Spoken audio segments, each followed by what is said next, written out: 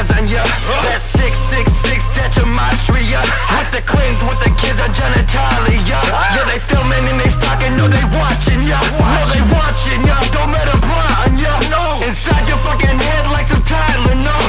Death by numbers, area 51. They try to shut you up when you want to some. You started your podcast 10 years ago? No, longer than that. I think it was 2006. Oh, wow. It was a different world. It wasn't anything like today. Podcasting is just what you did to either put it on your site. You might put a player on MySpace. You really needed, if you wanted something like a subscription or a far reach, you had to pay a lot of money, like coast to coast or something. But yeah, it was a very small and personal thing in those days. It only got, the golden age really only started, like 5 years ago, if that. So, when you started in 2006, you started with Aeon Byte? That was the first name of the show? No, it used to be called Coffee, Cigarettes, and Gnosis. That's actually a great name. Yeah, it was a great name. Sometimes I wish I had changed it, but again, it was that was the world. It was a small, quaint, personal thing, so it seemed to make it a very personal and cozy atmosphere for the listeners, so I just called it Coffee, Cigarettes, and Gnosis. So, what does Aeon Byte mean for those who don't know? Well, for those who don't know, and I don't even know, it came to me actually in my 20s. I had a dream about this character called Aeon Byte, and back then I was completely Catholic. I don't know, it just came to me, and she was this sort of super heroine in space. And I wrote a short story, I got it published, and then I forgot about it. And then as I was doing Coffee, Cigarettes, and Gnosis, it came back to me. I was sort of, again, maybe 5 years or so, I started the podcast, and again, the golden age of podcasts was coming. You're able to submit it to iTunes through an RSS feed. I said, well, I'm going to rebrand, and the name came back to me because I realized that heroine I had a vision of or dreamt about reminded me a lot about Sofia, the Gnostic goddess or main heroine of the Gnostic myths, sometimes anti-heroine or villain even. So I just rebranded, and it made sense because Aeon, most people assume Aeon means a period of time, but to the ancients it could mean a lot more. It could mean a place, it could mean eternity, it could mean a sort of aspect of the divine mind. And Byte just made sense, a sort of like futuristic term, so it was sort of a blending of the ancient and the modern into a show, so I just called it Aeon Byte. But yeah, at the end of the day, it has to do with Sofia. And who is Sofia? Because you've referenced Sofia almost in a Luciferian archetype, if you will. Does that make sense? Yeah, as Okay. sort of a fallen being that brings enlightenment to humanity, that is a trickster, but is also a challenger of people to become better. Sofia would definitely fall under that archetype, Luciferian trickster, very much like Hermes or Prometheus or the Coyote, or so many figures you find in mythology. But in the Gnostic account, she is as I mentioned, to the Gnostics, heaven or the pleroma, whatever you want to call it, the immaterial world was really sort of a giant mind. It was a giant imagination with all aspects of the divine mind. And these aspects were called Aeons, as I just mentioned. There were potential personhoods of the great consciousness trying to know itself. As it awoke, it created characteristics like we do. We wake up and suddenly all these modes and aspects are constructed of who we are. That is the way with the divine mind. And in the Gnostic account, Sophia was the wisdom of God, but she rebels. They have different reasons why she rebels, but because of her rebellion, she is cast out of the pleroma, as the Gnostics call their version of heaven, the idealized world. And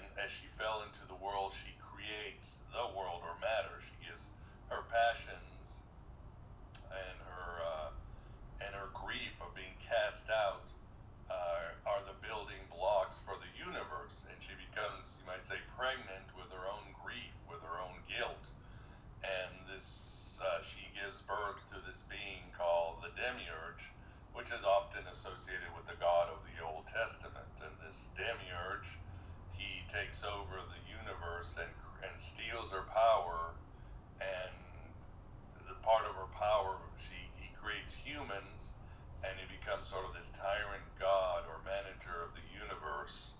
And it's Sophia's task in the Gnostic accounts, many of them, to sort of rescue her own power and to help human beings waken to their own divine nature, that we are trapped in a sort of prison planet, or as Philip K. Dick called it, the Black Iron Prison, and to escape this universe, or at the very least restore. And of course, Sophia is known in other traditions. In Judaism, she's known as the Shekinah of God.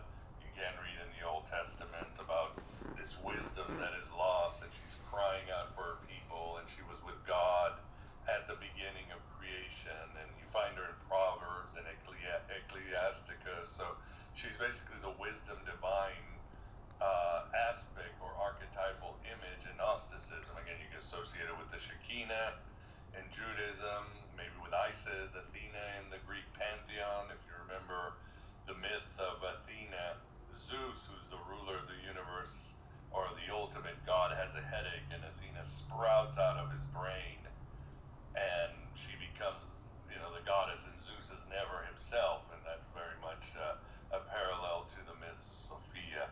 So you could call her goddess, but she's more accurately an Aeon, the aspect or potential of the greater ultimate consciousness. I hope that makes sense. No, it makes a ton of sense, man. Well, at least to me. And in one of your fantastic intros, and it was super powerful to me during some of your intros. What I often do is, because I drive a truck for a living, not like a semi, but like one of those 26-foot box trucks. And so in between stops, I deliver out in like rural Texas. So I got like about 20-30 minutes in between stops sometimes. And what I'll do is I'll pause the podcast and I'll just reflect on what was just said. And so during some of your intros, I find the movie quotes and sometimes what you say really compelling. So I'll pause it and I'll try and think about what was just said. And one of them was, Sophia weeps for your success. And I was like, whoa, that's a powerful statement. I was wondering if you could elaborate on that a little bit. Yeah, well, I mean, what I love about the myth of Sophia, the Gnostic Sophia, is the multiplicity of meanings and interpretations that you can come up with. After all, I mean, you can talk about it psychologically. We all are seeking wisdom in our lives to be able to bring our mind together, as you can call it, to be individuated. And if we can get our mind together and our thoughts together and our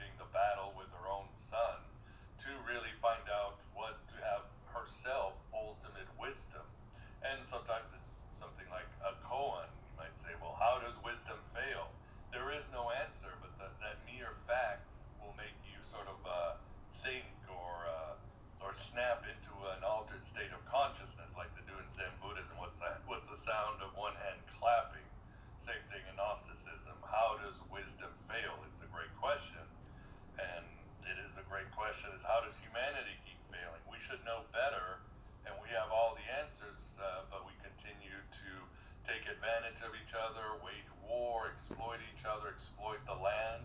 So somehow we have lost our wisdom, like Zeus lost Athena, and we have to restore that wisdom so we can basically become whole again.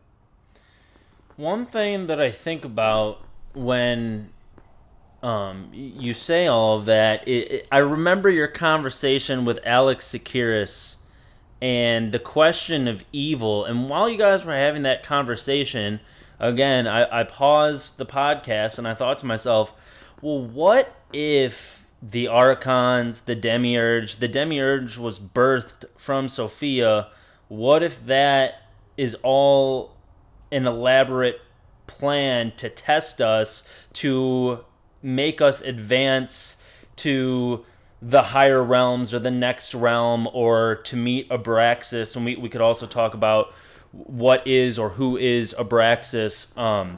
But what about that fact that the Archons, they're feeding off of our energy, but they're also in a way helping us to better ourselves, are they not? Yeah, you could say that. I mean, as some have noticed, including Carl Jung, the Demiurge is a great representation of the twisted or warped or disconnected ego. There is that passage in Isaiah where Jehovah or Yahweh goes, "I am a jealous God and there is no God but me."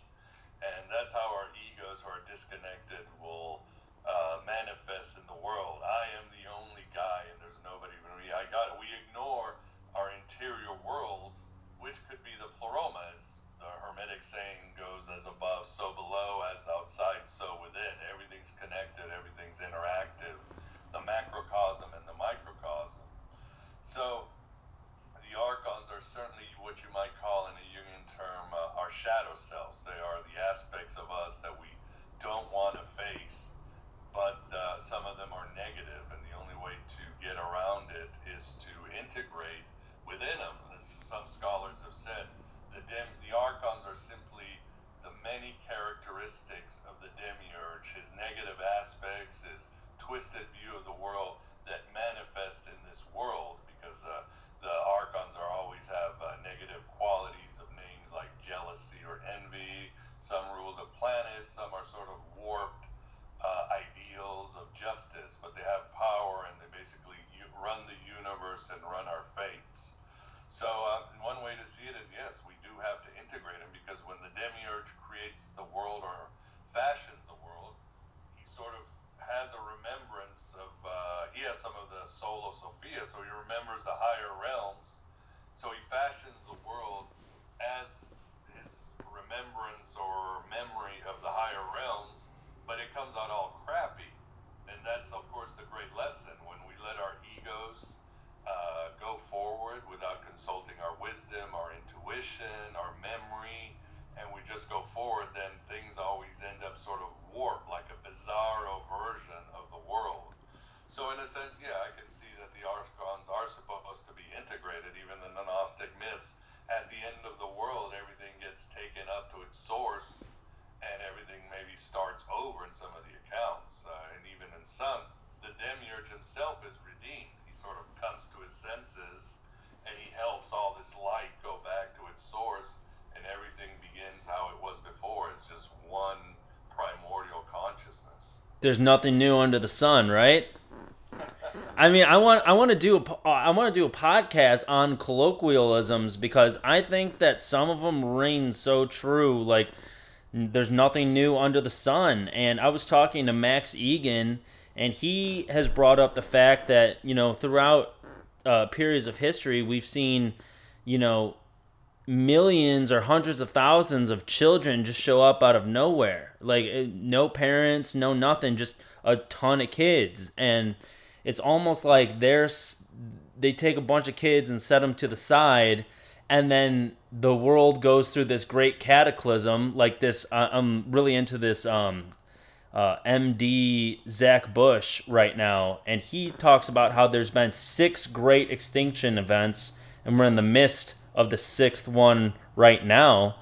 And I think about humanity during the prior 5, and again, going back to my conversation with Max Egan, what if they've just done this 5 other times where Klaus Schwab gets up there and says he wants to do the Great Reset, and then humanity has this existential crisis to face, and so far the prior 5 times they didn't figure it out, and they got wiped out by the Technopoly, and now we're in the 6th phase of seeing if we can finally overcome this. And that seems to me to be a Gnostic way of looking at things.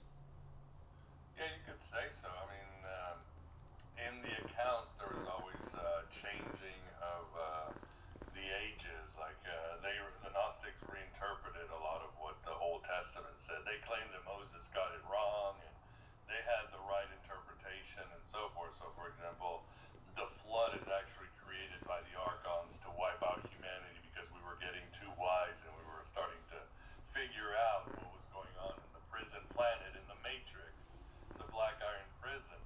And Sodom and Gomorrah was actually enlightened people who also were figuring it out. So the Demiurge basically has to wipe humanity when they start getting too close to the truth, and sometimes just out of pure spite, because these Archons are always jealous of us because we have truly the divine spark, and we are sort of this perfect place where the material and the divine meet. As Terry Pratchett said, we are where the fallen angel meets the rising ape.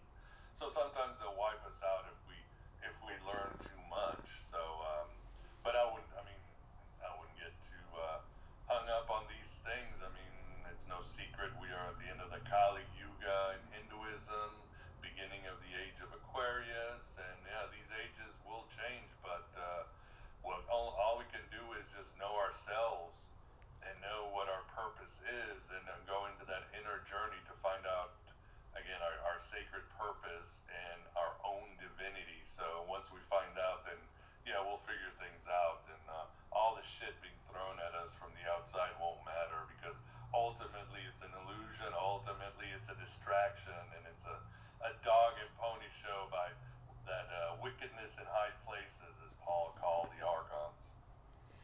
So what does the quote "know thyself" mean to you? Because you kind of just referenced that while you were speaking. Because I know some people think it's almost a pejorative, like know your place, or is how. Some have said, Yeah. Said, from the Oracle at Delphi, it's know thyself, gnosis sauthon, I believe. I'm sure I'm pronouncing it wrong, but some have said, yes, it means know your place, know your role. It's like we're all in a case system, and we just got to do what we do without questioning. And I think it was, I forgot what play it is. There's an ancient play with Prometheus where he's like, man, I'm tired of Zeus' shit. We got to do something. Prometheus creates the humans in the Greek myths, and Prometheus is not happy that the Olympians have overthrown the Titans, and Zeus is being, meet the new boss, same as the old boss shit. And his Oceanus, another Titan, goes, Prometheus, you're out of place, man. You're going to get punished. And he says, know thyself, but some translations say know your place. Like Prometheus, don't rock the boat, stay in your lane, don't talk too much, watch out if you're on Twitter, you'll get banned, all that other good stuff. But of course Prometheus doesn't listen, because he is like Sofia, Luciferian. He is an enlightener, and he's always going to try to help those that need help, those that are lower than him. Others say no, it's a positive message, but that's a debate. I know in the Gnostic sense, there is a lot about self-knowledge. A part of what the Gnostics thrive for is something called gnosis, a divine knowledge of the higher realms, and an understanding of the falseness of this world, the illusion that this world, or the bad software, virtual reality hell that we lived in. Gnosis might be associated with like taking the red pill and the white pill and the black pill all at once. And part of your knowledge is knowing not just the divine world, the world of God and the message of Sofia, but knowing who you are. In other words, getting underneath all the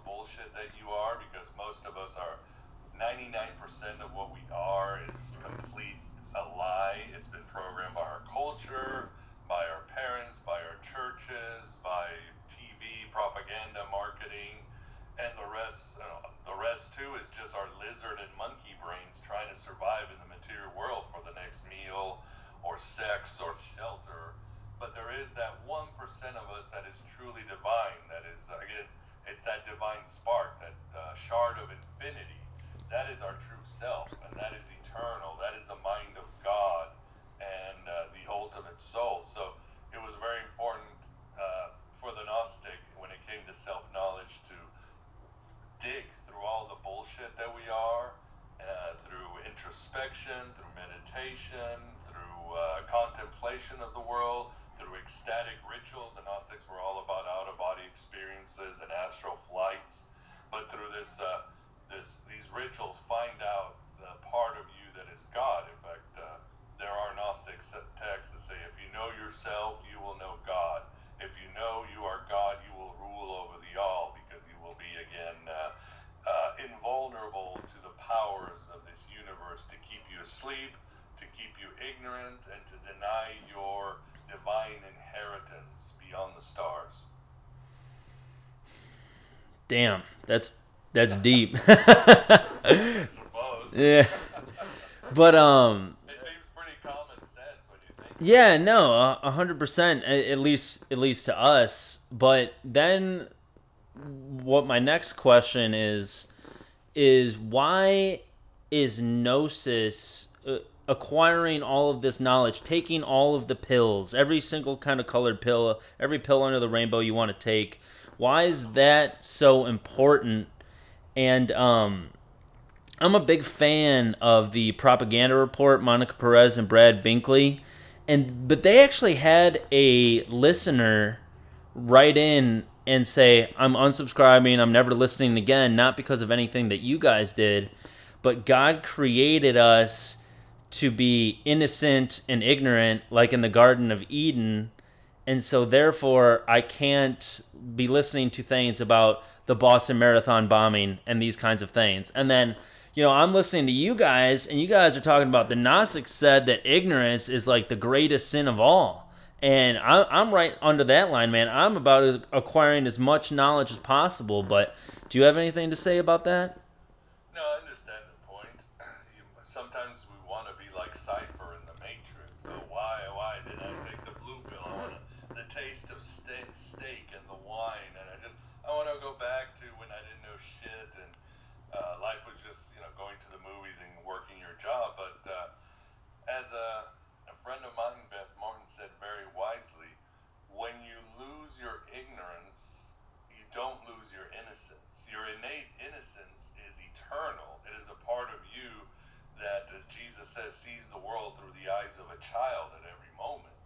So just because you are shown the horrors of the universe, I think, was it the Mysterium Tremendo, I believe it was Joseph Campbell or Mircea Eliade said, you see the horror of the universe, that this is a place of death, temporality, this is a place of war and viruses and human beings doing terrible things to each other and animals eating animals and all that. It is a horror, but at the same time, if you can sit there and stare into this abyss, you will also know what you call the Mysterium Fascinante, the awe of the mystery. You see the awe of the horror and the awe of the beauty of the universe. You see both. You see the divine and you see the darkness. And I think a lot of what Gnosis will give you is that you're able to hold in one hand, or with one eye, you see the evil, the darkness, the terrible things that people do. But on the other hand,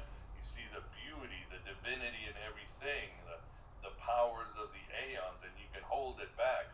But at the end of the day, your innocence will never be threatened. What is being threatened is your ego, and what is being threatened is what's being challenged is your hero's journey to move forward and face the adventure you're supposed to be going on. But I understand that people just don't want to, they're not ready in this lifetime. They're dominated by fear. They'd rather live in ignorance because it's an easy way out. But ultimately, they're just asking for more damage this lifetime or the next lifetime. So you just gotta do it sometimes. Yeah, and a saying that I've adopted just recently, actually, within the last couple of weeks or a month, because I get so upset with some of my friends from back home or family members that just don't get it. And lately, I've been reminded of the Jesus quote when he's up on the cross. It's like, God forgive them, for they do not know. And it's just like, you know what? I mean, that's just the philosophy. I mean, we can try and bring gnosis to our friends and family all we want, but at the end of the day, I mean, if they're just stymied in their ways, or they're heavily propagandized and fluoridated, or like whatever you want to say, I mean, at the end of the day, I mean, they're just going to be arrogantly ignorant, and there's nothing that you can do about it. But what I wanted to ask you was, what do you say? Some Christians would say that Gnosticism is actually covert Satanism or Luciferianism, or that you guys are actually worshiping. I don't want to say you guys, but that Gnostics were, flirting with, the left-hand path, the dark side, and that kind of stuff. Well, you could say it is left-hand path, and you could say it's the darkness. They were entertaining these things. They were studying the Archons. They were trying to understand the Archons, and some of them they're actually trying to manipulate the Archons through magical passwords and spell work and all that. But at the end of the day, they drew a line in the sand between what was right and what was wrong. These are the Archons, we're against it. This is the cosmic Jesus and Sofia, and we're on this side. So they made no bones about it, but it is left-hand path, because the left-hand path originally starts out by you rejecting God, and by the Gnostics would say it's the Demiurge. They say we reject the God of this world, all his works, all his kingdoms, everything else, and we're going to find out who we are as an individual first. What is our mission? Who we are at our core, and then we'll worry about the gods and dealing with the gods. So left-hand path is very individualistic, and some Gnostic sects did definitely do very, you might say, questionable rituals like sex magic and theogens, everything. But this was all done for altered states of consciousness. This was done to leave their body and take the astral flights and commune with this supreme consciousness, and to be able to integrate with Sofia in this universe. But for the whole satanic thing, let's put it this way. When the Gnostics came out, the early church fathers and Christians never called them satanic or evil. They thought they were a threat to society. Their ideas were dangerous. They were too anarchist. They were too individualistic. They didn't believe in following orders and being part of a church. But they always knew that they were for the powers of good, and that they were into Jesus, just as they were into other sort of messengers of light. They just hated the Gnostic interpretation of the Old Testament, their interpretation of Jesus and the apostles and all that. So that's where there was this huge animosity and friction with the early church fathers, the bishops, and the Gnostics. But never did they say, well, they're working for Satan or something like that. They were just heretics. I mean, a heretic is simply somebody who can be redeemed, I think. But, again, of course, in this day and age, it becomes fashionable. It is, if I don't like what you say, you're satanic. If I don't like what you say, you're alt-right. If I don't like what you say, you're social. This sort of, silly words we throw around. You're fascist, but they don't mean anything, and there's no self-introspection or context to these words. So, I've heard you reference that Sofia and Jesus is actually a love story as old as time, I think you've put it. What do you mean by that? Yeah, I mean, if we look at archetypes, which are the primordial building blocks of the universe and consciousness, as Carl Jung talked about, there's always a great archetype of the lovers. In the Gnostic myths, you have these Aeons are usually put in pairs. The mind of God sort of spills out its characteristics, the great consciousness. Sophia and Jesus are like the last of these couples, and maybe the most important one. And then Sophia disobeys, or she does what she does. Sometimes it doesn't get her, and she falls down into the world of matter, into the matrix. And it's Jesus' idea to come down, and he becomes part of her rescue operation. She helps him. I mean, he helps her to restore the light sparks and basically help with the healing of the universe. So in a lot of the texts, again, they are basically a couple. Some of the texts, they change things around because the Gnostics always were tweaking with these stories because each person would have a different vision, and they'd write down their vision. As you know, two people can never write down the same vision. It's just not going to. In this day and age, two people can't even agree on the same news story. They see completely different things, if you've noticed, you know. Mm-hmm. Some will say, my God, Biden's a hero. Somebody say, God, he's an ass. You know, he's an asshole. Yeah. So they were writing and tweaking these stories. And in some, Sophia is actually the mother of Jesus and Satan. She gives birth to them, and they're both fighting into, for the universe. This is later. As the Gnostics, as time progressed, the Satan started replacing the Demiurge as the bad guy. So again, it's the archetype of evil or the archetype of darkness, but the names slowly started changing. So you have this great ideal, and this is something that the Greeks believed in, and the Romans. You've got logos, which is the reason of God, the male, sort of logical, constructive engineering part of God. But then you have wisdom, the more lunar, intuitive, mystical aspect of God. So you've got logos, and you've got Sophia, wisdom. So to the Gnostics, logos was Jesus. The Gospel of John does say in the beginning was the logos. You translate it in English as word, but it's actually a mistranslation. It should be in the beginning was the logos. And you've got Sophia. When the male reason and the female wisdom get together, you really get the most supreme state of existence that you have. And we can go back to Plato's myth of the Timaeus of the hermaphrodite. Once humans were one gender, and then Zeus had to split them up because they were too powerful. Or these ideas happen, of course, through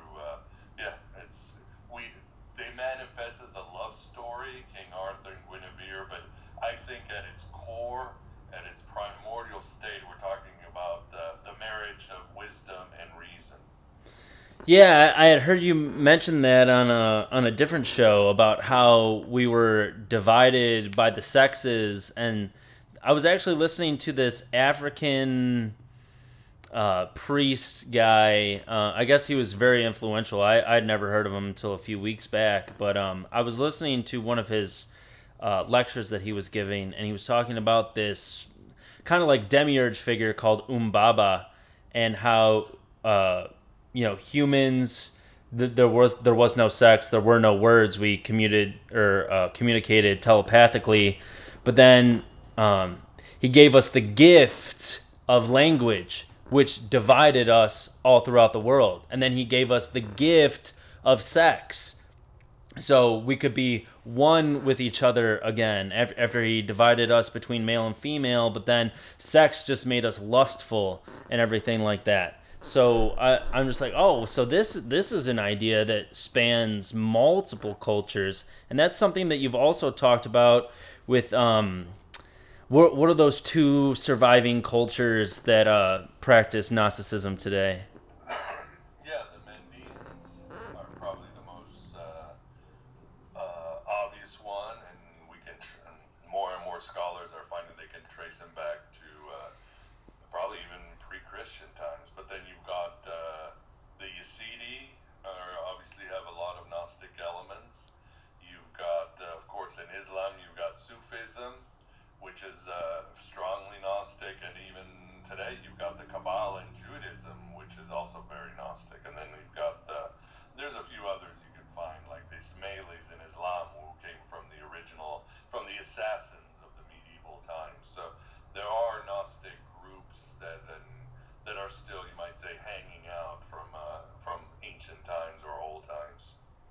Have you ever talked to any of those, or a representative from any of those groups? I've talked to somebody who's part of the Druze. That's also kind of, they're supposed to be Muslim, but they're not. They're more Neoplatonic, Gnostic, and they live in Lebanon. I've talked to a member of that, but no, I've never interviewed a Mandean or Yazidi, just scholars. Okay. And I was checking out your interview that you had just published today. I only got about 30 minutes into it, but I thought it was really interesting about how you included gematria in the intro. And you talk about Jesus and Lucifer potentially being birthed from Sophia. And isn't it very Gnostic where they could be one and the same? Because I know Jordan Peterson and people have called him a Gnostic about how he says we're both. I don't know if he's directly said this, but something like this, that we're both Jesus and Satan at the same time. We have the potential for both, which resonates very Gnostic to me. But then knowing gematria, I'm a big follower of Zachary K. Hubbard, and Lucifer and Jesus Christ both equal 74. So it's that when you said that Sophia birthed them both, I'm like, well, maybe they're one and the same. Like Jordan Peterson talks about how we have, the goodest of intentions and also the darkest of evils in us warring at the same time. Yeah, I mean, Peterson's influenced by Carl Jung, and Jung, obviously, his ideas and theories have Gnosticism as a foundation. So that's going to happen. And as Jung said very wisely, everything casts a shadow. As soon as you have God, God will have a shadow, because God is a totality of something. Just as you're a totality and I am, we cast shadows. We have a dark aspect. So Satan is definitely he would be the shadow of Jesus or the shadow of God. And as Joseph Campbell said, all the gods, all the universes are within us. Again, as above, so below. So all these archetypal energies and cosmic forces are within us and playing and manifesting. And these, again, go back to archetypes, and the way archetypes are thread together are through the great myths and through the movement of the stars. I don't know how Jesus would be 74. I always thought Jesus in gematria was 888, but at least Greek gematria. Well, in Manly P. Hall's Secret Teaching of All Ages, the ciphers that he introduces, full reduction by taking the numerology of each word. So, J being whatever letter, the 10th letter, whatever it is. So the numerology of Jesus would be, I don't know. yeah. So I mean, it is a classic book. Yeah. Again, more than one school of thought. Mm-hmm. And the Kabbalah has its own numerology because it's based on the Hebrew letters, not the Greek letters. So Yeah. It all depends. Yeah, I just actually, my last episode was with Zachary K. Hubbard, and he's the guru, and he's written one book that was 800 pages, and his newest one was almost 400. So I mean, he would be able to answer all of those questions. I just find it supremely fascinating. I've been following him for like 3 years, and the way that the numbers always line up, and it's always X amount of days, and the person's name equals the exact amount of days that they died from their birthday, and yada, yada, yada.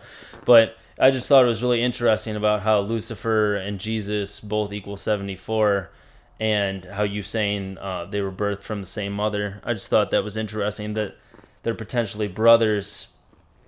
But what were the origins of Gnosticism? How did they come about, or the Gnostics, I should say? They were brought down from a spaceship. No, just Yeah, okay. They had black Nikes on. No, and the Heaven's Gate is Gnostic. I hate to say this. Well, like anything, the origins have been debated. Mainstream scholarships think they sprouted out from Christianity, probably a generation after Jesus. Although if you read Paul is very Mm-hmm. If you can get rid of all the conditioning and all this fake epistles and all that, he talks about. I mean, he talks about Archons, the god of this world, the wisdom of the Sofia of this age, or the holy wisdom. We would say. I mean, he's got it all. And the Gnostics thought Paul was just. He was like, "Ooh, this guy, he's got gnosis. He knows this world is ruled by angels and the powers and principalities and all that." So, but I would lean more towards even older. This might be a primordial tradition, a goddess tradition of Ashira or Anat or even Ishtar. That was a sort of shamanistic, mystical tradition that existed. Back when the Hebrews were around before the exile and the Babylonian captivity. At the very least, what I think is the best model is you had these ancient priests, Egyptian priests, and they held and they had obviously the knowledge of the Egyptian mysteries, Osiris and Hermes and Thoth and all that. And a lot of dissatisfied Jews would go to Alexandria in Egypt, and they would start hanging out with these priests who would teach them all these ancient mystery religions, these Egyptian mystery religions. And these Jews started combining their ideas and lore of the Old Testament with these Egyptian myths, and suddenly Gnosticism and Hermeticism would rise up, and probably before the days of Christ, I would say. So I think that's a theory I lean towards these days, and obviously has other influence. It's got Zoroastrian influence, it's got Middle Platonic influence, but I think that's the best model I can think of. And I've heard you reference Yali or Bali, or is it just Yali Bali? That's just a nickname for the name. The name, one of the names of the Demiurge that the Gnostics used was Yaldabaoth, and nobody knows what it means. It's the original Gnostic texts that we find are in Coptic, but they were probably originally written in Greek. And Yaldabaoth makes no sense. It doesn't sound Hebrew, it doesn't sound Greek, it doesn't sound Coptic or Latin. Some have said Yaldabaoth means son of chaos, because that's what he was. He is the architect of the Matrix, sort of ruling over this virtual reality crappy software that we called the universe. So my sort of like cute name for it, and I think I got it from somebody years ago, is just Yaldi Baldi. You gotta give cute names to your villains. Gotcha. Well, that kind of makes me think of, there was one ancient civilization where they had the name for some kind of entity called it was something like Zoomzine, and it wasn't a word that they had in their entire vocabulary, but when they were asked why they called these things that, is because that's how their language sounded. So when these entities would talk to them, they'd have no idea what the hell they were saying, but it sounded like a Zoomzine kind of thing. So that's what they called them, the Zoomzines. And then, when you say that the name makes no sense, Yaldabaoth, maybe when they were astral traveling, they were confronted with, this is the actual name of the Demiurge. Yeah, I think that's it. I mean, a lot of these names were from visions. They make no sense. They had power. Interesting about the Zunzi, because obviously in ancient times, Beelzebub, however you want to pronounce him, he was called the Lord of the Flies, because when the priests were summoning this god for divination, one of the ways you knew the god was there, or that his presence was there, or you were reaching an altered state of mind, was he would hear flies buzzing in your ears. It means you were there. I know today we think Beelzebub was like the devil, but he actually was sort of a completely separate god than Satan in ancient times. And a lot of the Gnostic texts have a lot of sounds. I think, as some have said, vocal chants will make you have an altered state of consciousness. You can go into trance if you're just going, in the right magical combination with the right ritual. And even in the text, their text was just a lot of Z's, like and then we invoke Sofia. Yeah, I mean, our minds will react to certain vowels and chants. We will go into an ecstatic state, and obviously they had tried it many times in the past until they figured out how to do it, and obviously the priests of Beelzebub did it too. So let's start talking about entities that you wouldn't want to mess with, because before you said that, I would have said, when you were saying, oh, the flies are coming, it's like, okay, well, I mean, that's a telltale sign. I've heard people pick up these kind of left-hand path books where they do these incantations. The next day they wake up, the room is swarmed in flies, they lose their job, their life starts falling apart. It's like they had no idea what they were really calling upon when they were doing this incantation. So if Beelzebub is not one, I heard you talking about, what's that really good horror movie that came out? Hereditary. You're like, oh, they used a real demon. I'm like, well, what demon is that?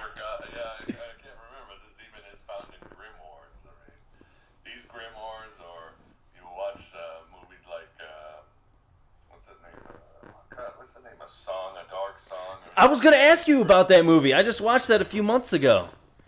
Yeah, these grimoires are real. These entities are all coded, and how to summon them, what they can do for you, and all that. But I know with the Gnostics, yeah, you get into, they wanted to know the names and overcome these beings, not to make them do stuff on Earth, material stuff. Although they do have, like, you do find Gnostic gems and scrolls with healing spells and all that, but this is more folk magic. They wanted to travel the different levels of reality, because to the Gnostics and to the ancients too, the universe was layered into heavens and dimensions. And one Gnostic teacher said there's 365 dimensions. We're at the lowest dimension. We are like, yeah, we're shit, and we have the God of the Old Testament ruling over us.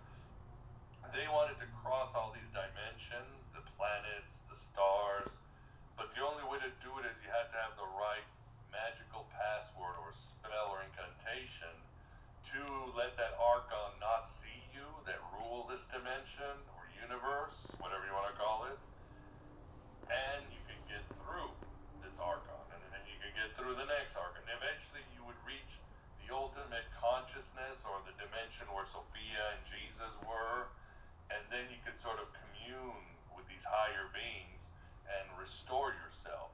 Some of the texts get a little weird, I must admit. Some, like around the 4th century, they're starting to command these Archons and almost like steal their power, and these guys want to become basically gods on Earth. I disagree with that. I kind of like the older Gnostics, like the times of Jesus, where you simply wanted to commune with Jesus and come back and be a better version of yourself. I think that's it. These things were not just escape the world. The only goal is to be the best version of yourself, to be a complete human being. Being a complete human being also means being godly and divine. That's how they thought the original humans were. And to help others. I think that was their ultimate goal.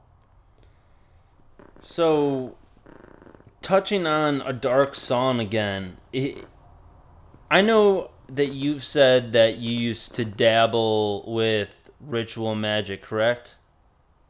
Yeah, a long time ago. Long time ago, over a decade ago, correct? Yeah, definitely over a decade ago. So, but you also says, like, it definitely works, right? I would say it worked for me, but the problem is that there's always a blowback. I mean, That's, in this universe, everything costs something. There are no free lunches in the universe, and there's always, a lot of these entities are like Tony Soprano. You're making a deal with a mob boss, and you're going to get screwed in the end when they come calling for the check, and you don't know how much interest they might be putting. Mm-hmm. So, and if you don't do the right sacrifice, because, again, nothing's free. Blood for blood, soul for soul. Depending on what kind of magic you use. So I just said I don't want to play that game. I'm not a gambler. Yeah. And I don't trust these entities ultimately. So I'm just gonna go to the original Gnostic way, which is just basically communicate with higher beings and try to become more human, better, divine, awake, so forth. And really what red pilled me ultimately was the revelation that kind of this ritual sacrifice still happens today. I mean, you hear about the Mayans and you hear about all of these crazy cultures that used to practice ritual sacrifice. But then that woman who was on Alex Akiris' show, Anna Kalukas, and she talks about, you know, being ritually molested and being on a literal chopping block where they were beheading other children, and obviously the McAllister School story that Alex has gone into, and all of these other stories. When you find that out, I mean, it's because I was an atheist really up until that point, but I'm just like, well, if they're doing ritual sacrifice, you know, elites in the world, I mean, well, what are they doing it to? Because these people aren't stupid, like you reference all the time. Millionaires don't practice astrology. Billionaires practice astrology. Well, if that's the case, then there's more going on here than what we see. And so when you talk about, like, yeah, you can do this ritual magic, but there's a heavy price to pay.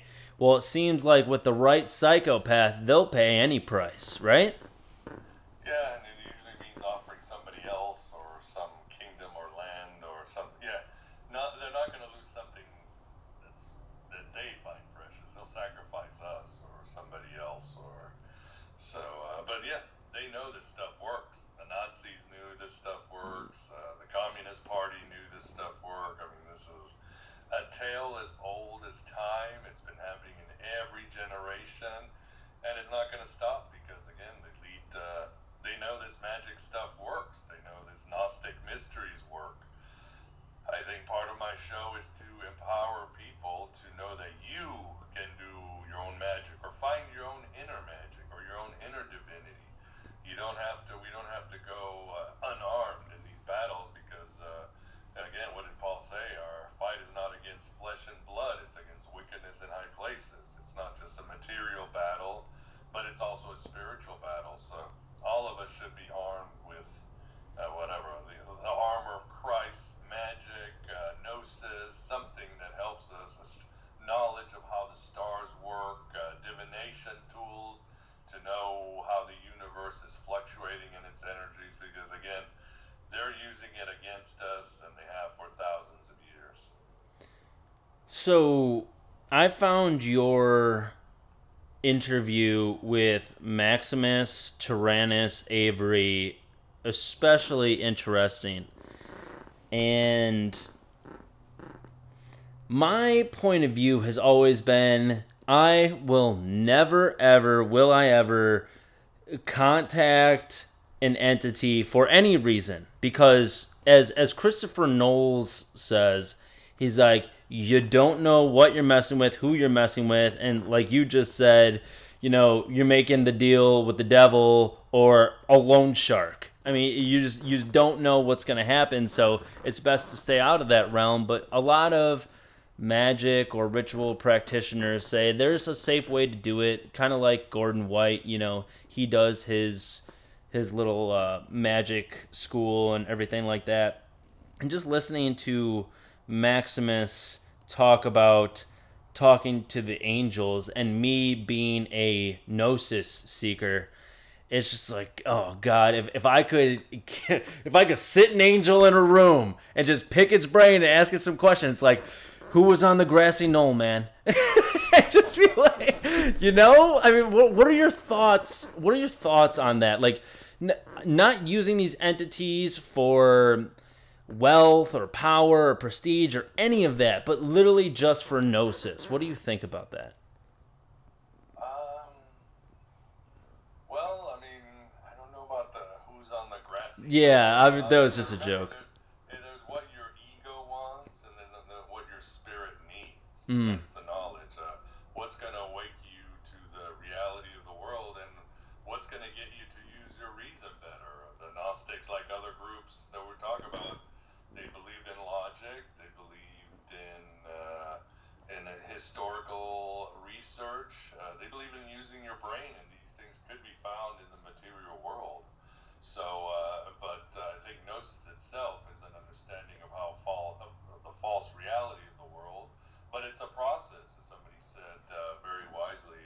Gnosis is not the destination; it is the road. It's a process of awakening, and we all awake up at different ways at a different speed. It's all not going to happen all at once, and it's definitely going to take time because there's so much to uncover about who we are and what the universe is. And some things, unfortunately, as much as I want to know, is the moon landing real? I just want to know. I know in the larger picture, it doesn't matter. Doesn't mean shit, yeah. If I go to a higher state, that's going to be the least of my worries. I'll be more worried about children being fed in Africa than anything.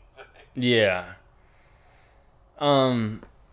But I don't know, man. There's just something about it where I feel like if I were to do that, and then I was having that conversation, it would just be like, all right, so what? It's kind of like you read about playing football, you watch football, you do all these things, and you love football. But when you put on the pads and you put on the helmet and you go out on the field and you get run over, and you're just like, holy shit, like this is for real. I kind of feel like it would be that kind of experience. So I don't know if you just. A lot of Christian and Abrahamic religions, yeah, you have faith and then you hope you go to heaven. With gnosis, you are meant to have an experience in the here or now. You're supposed to understand what heaven feels like. A lot of the Gnostic texts actually say you do not wait till you die to be resurrected. You have to be resurrected while you are alive. You're following what Jesus did because you are Christ. We are Christ. We all have the mind of Christ, as Paul says. So that's also an important thing, is you have to experience everything that needs to be experienced, both as a human and a divine being. We're all going through the hero's journey. Whether we like it or not. We're all going to wake up. It's how much pain do you want to hold on to, and how long you want to take to do it. It's as simple as that. Yeah, that's so interesting, man. I mean, I think about that a lot. I have this Christian friend, and I was just like, man, like, I don't know, like, if there is a heaven, like, I'm definitely going to purgatory or something. Like, I remember Sam, I think it was on your guys' podcast on Tinfoil Hat, talking about the life review, and Sam was just like, he's like, oh my god, I don't want to be a part of that, because the life review will be playing while you're judging yourself, and he's just like, oh, that right there, ooh, I can't explain that one. Like, we've all got some of those moments, and so. Yeah, very cringy stuff. I do that. I'm lying in bed, and I'm like, oh, I can't believe I did that 5 years ago. But I mean, that's all a part of the hero's journey, right? I mean, you have to make the mistakes in order to learn from it. Yes, and as a human being who is both heaven and hell, Satan and God, we all have within us to do bad things, and we're all going to do bad things. That's the struggle. But we must integrate our shadow. We must integrate these dark forces, and we have to understand them. Why did it happen? Why did I do this? It's a process. It's a hero's journey, but it's better than sitting around blue-pilled for the next 5 million years or whatever the hell. Mm-hmm. you had made a comment on one of your shows that, or maybe it was a different show that you were appearing on, but you had said that there wasn't really any hardcore proof that the Knights Templar were into occult practices. Am I remembering that correctly? To an extent. I would read, and I need to reread it. I think it's been like 5 years. But Tracy Twyman, Yes. Alex Rivera's Baphomet, Temple Mysteries Unveiled. Tracy and Alex make a very good case, but they come from a sort of they're using different archaeology. They're using a lot of literary and names, how names are passed down, and they use very on the fringes scholarship. But at the end of the day, I think they make a very good case. I feel. Others may disagree. Get the book. Really good book. It even covers Gnosticism, Baphomet. It goes through the history, this occult history. Basically, it's kind of exposing Sofia as the villain, the dark side of Sofia, what these people were worshiping. That's what Baphomet means, the baptism of Sofia. But this is, again, the dark sort of Kali version of Sofia. But from mainstream scholarship, again, they find nothing occult or mysterious about the Knight Templars, except for that they use the seal of Abraxas to protect their treasures, and Abraxas is obviously a very, very magical name. And that's exactly what I was going to bring up, was Tracy Twyman's work. And about a year ago, or actually 2 years ago now, I was going balls to the wall with Tracy's work. I was supremely interested in Baphomet. I just wanted to find out more about it, that it was such like that there wasn't a lot there, but Tracy had this, treasure trove of information. And so I went down the Tracy Twyman rabbit hole with all the Baphomet stuff, and I mean, the weirdest things started happening in my personal life because I was feeding so much energy into this idea or entity, and so there was one night where my girlfriend and I were sleeping in bed. I randomly wake up, and she's right in my ear, and she's just like, Baphomet. And I was like, I shake her awake, and she's like, what? I'm just like, do you know what you just said? She's like, no, I have no idea. And then I look at my phone, and it's 2:24, which that means a minute ago when she said it was 2:23 in Gematria. 2:23 equals the synagogue of Satan, and I was mind blown. I was all freaked out. And You didn't want to go chase these entities, these loan sharks, and there you are. yeah, and there I am, because I have to know, man. I just wanted to know so much because it was just so interesting to me. And then, Like Chris Knowles, even researching these things, yes, bring them into your life, an aspect, a sliver of their energy, and it upends everything, disrupts everything. and I had several other weird experiences during that month and a half where I was just, almost every day listening to an interview that Tracy Twyman was doing or reading some of her stuff, and just like weirder and weirder things kept happening, and I was like, I'm done with this. I'm putting this on the shelf. And then just recently, I start getting this interest in it again, and I'm just like, do I really want to open up that can of worms again? But in your experience, like you just said, giving even energy or thought, excessive amounts, can empower these entities. Yeah, it's an interactive universe. It's like Neil Gaiman's American Gods. Sometimes they just need our attention to gain power. It's it's interactive.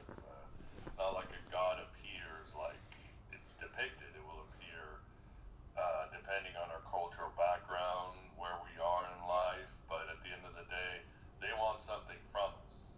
Sometimes it doesn't have to be our soul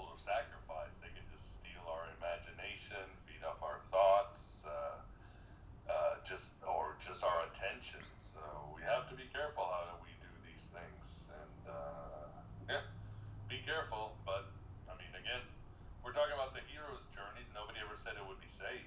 Yeah. You know, was Luke Skywalker safe ever? No. He was always in trouble. So, you talked about the Matrix. Just to paint a better picture for people, I guess. What are some other Gnostic movies? Obviously, The Truman Show is a great one, probably, or the second best embodiment of Gnosticism, other than The Matrix. No, Dark City would probably be best. Oh, really? Yeah, definitely see Dark City. Westworld Season 1. Some are surprised, but I'd say watch the Lego movie, the first one. Completely Gnostic. I have a feeling the new series WandaVision is going to have a very Gnostic twist because it's got that Pleasantville. Pleasantville's another Gnostic movie, kind of Truman Show vibe. So, yeah, those are the Wizard of Oz has a Gnostic vibe. You can say the Wizard is the Demiurge and so forth. Dorothy is the fallen Sofia. I mean, obviously Frank Baum was a Theosophist, so you can see the elements there. What other Gnostic movies? God, there's so many and so many good ones. But I think I've named pretty much the big ones right now. Terminator was. No. Oh no, that was your cyberpunk episode that you did with Gordon White. Right. Yeah. Yeah, we were just talking about cyberpunk. It wasn't necessarily Gnostic movies. Yeah. Of course, The Fifth Element, you could say is Gnostic because Lilu definitely is a cipher for the fallen Sophia, how she restores the world and wakes up everybody. The big killer planet is obviously the Demiurge, the anti-life creature. So yeah, you could put The Fifth Element having strong Gnostic elements. What's the name of the film? Jupiter Rising. That's another one. That's so basic. I mean, that even has the House of Abraxas. That was just too obvious. Sometimes you want something a little bit more subtle. So we keep name dropping Abraxas. As far as your understanding, what is Abraxas? Oh man, we would have to do a complete show on it. I can't. He's the god above gods. To some, he is. Some Gnostic accounts had him the god above God. There's magical papyri where, yeah, he is the first thought of the universe, and he sort of laughs the universe into creation. I guess he sees everything. He knows anybody wakes up that what the absurdity of being consciousness is, and he laughs everything. But in some Gnostic accounts, he's the chief archon. He is the Demiurge, the ruler of all that is material, and he is the supreme being, but he's still the ruler of the material and ethereal and sublunar dimensions. So it's hard to say, and obviously his name was used in a lot of magical spells, magical amulets, his depiction. So he was definitely a being of that sorcerers and magicians looked for in ancient times, or those practicing magic. But there's many versions of Abraxas. I think Carl Jung ultimately saw him as the Demiurge, or the sort of Kali destruction principle of the universe. So yeah, it depends. Again, like Baphomet, it's mysterious. I think as Steve D, this chaos magician, said, Baphomet and Abraxas are unfinished gods. We are discovering them. Seekers are discovering these gods throughout time, little by little. So, I want to be respectful of your time. It's 9 o'clock, or it's getting to be 9 o'clock over here. So I know, you got a job to do, you got a family to take care of. But if you could just give your thoughts on the times that we're facing right now and the Gnostic thoughts on how we persevere through these troubling times. Well, I would say it's obvious that Gnosis works, because if the Gnostics posited that reality was very brittle, very fluid, and that there were shadowy creatures that seemed to be manipulating us, I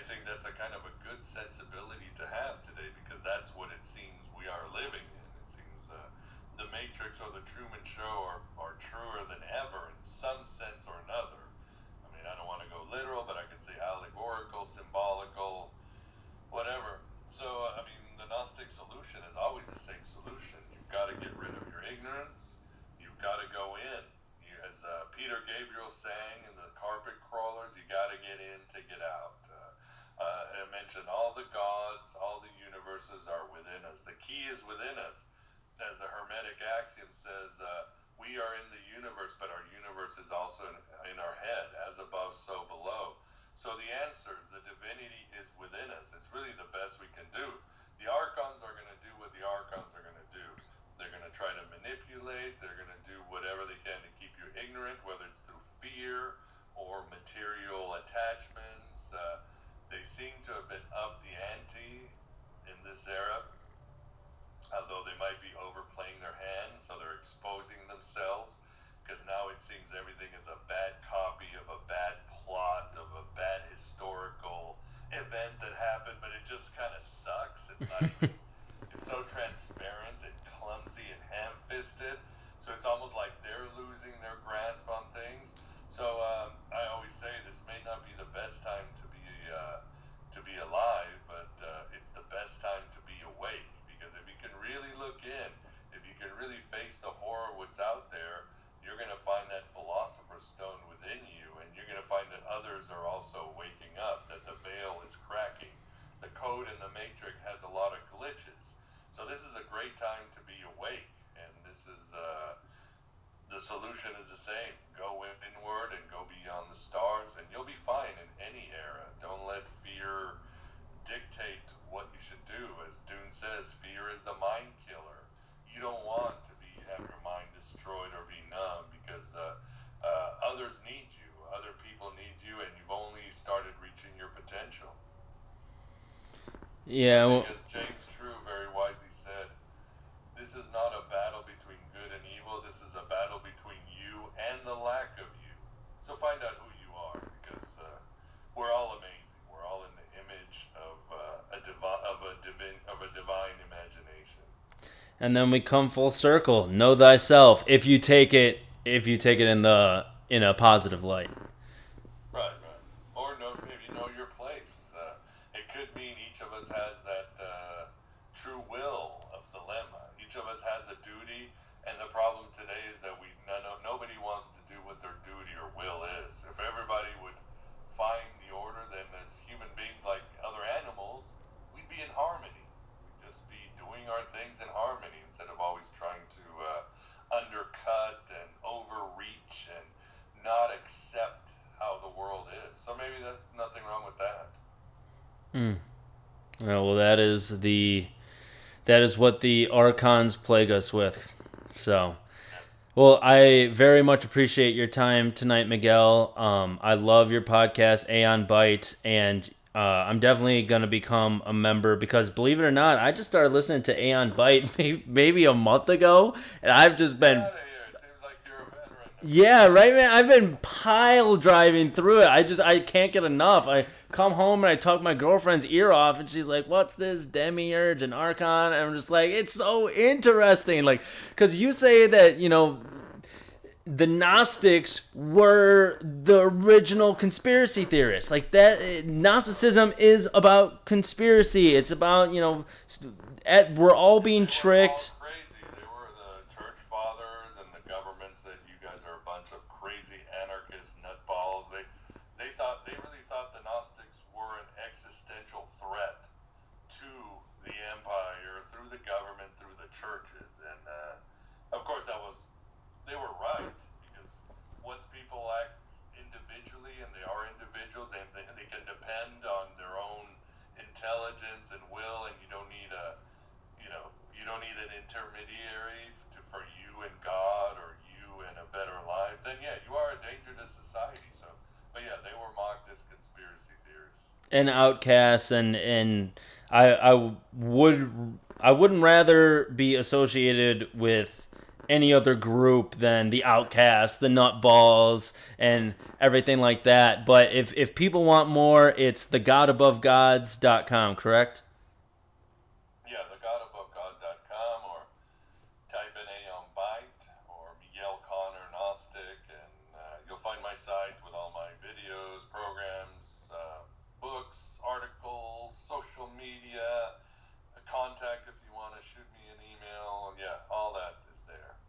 Fantastic. Well, thanks for talking to me tonight, Miguel. And I can't wait for the next edition of The Desert of the Real. How was that? Was that any good? Awesome. Getting there. The voice of God booming over the waters. All right, man. Well, you have a great night. All right, appreciate it. Thanks. It was fun. Bye.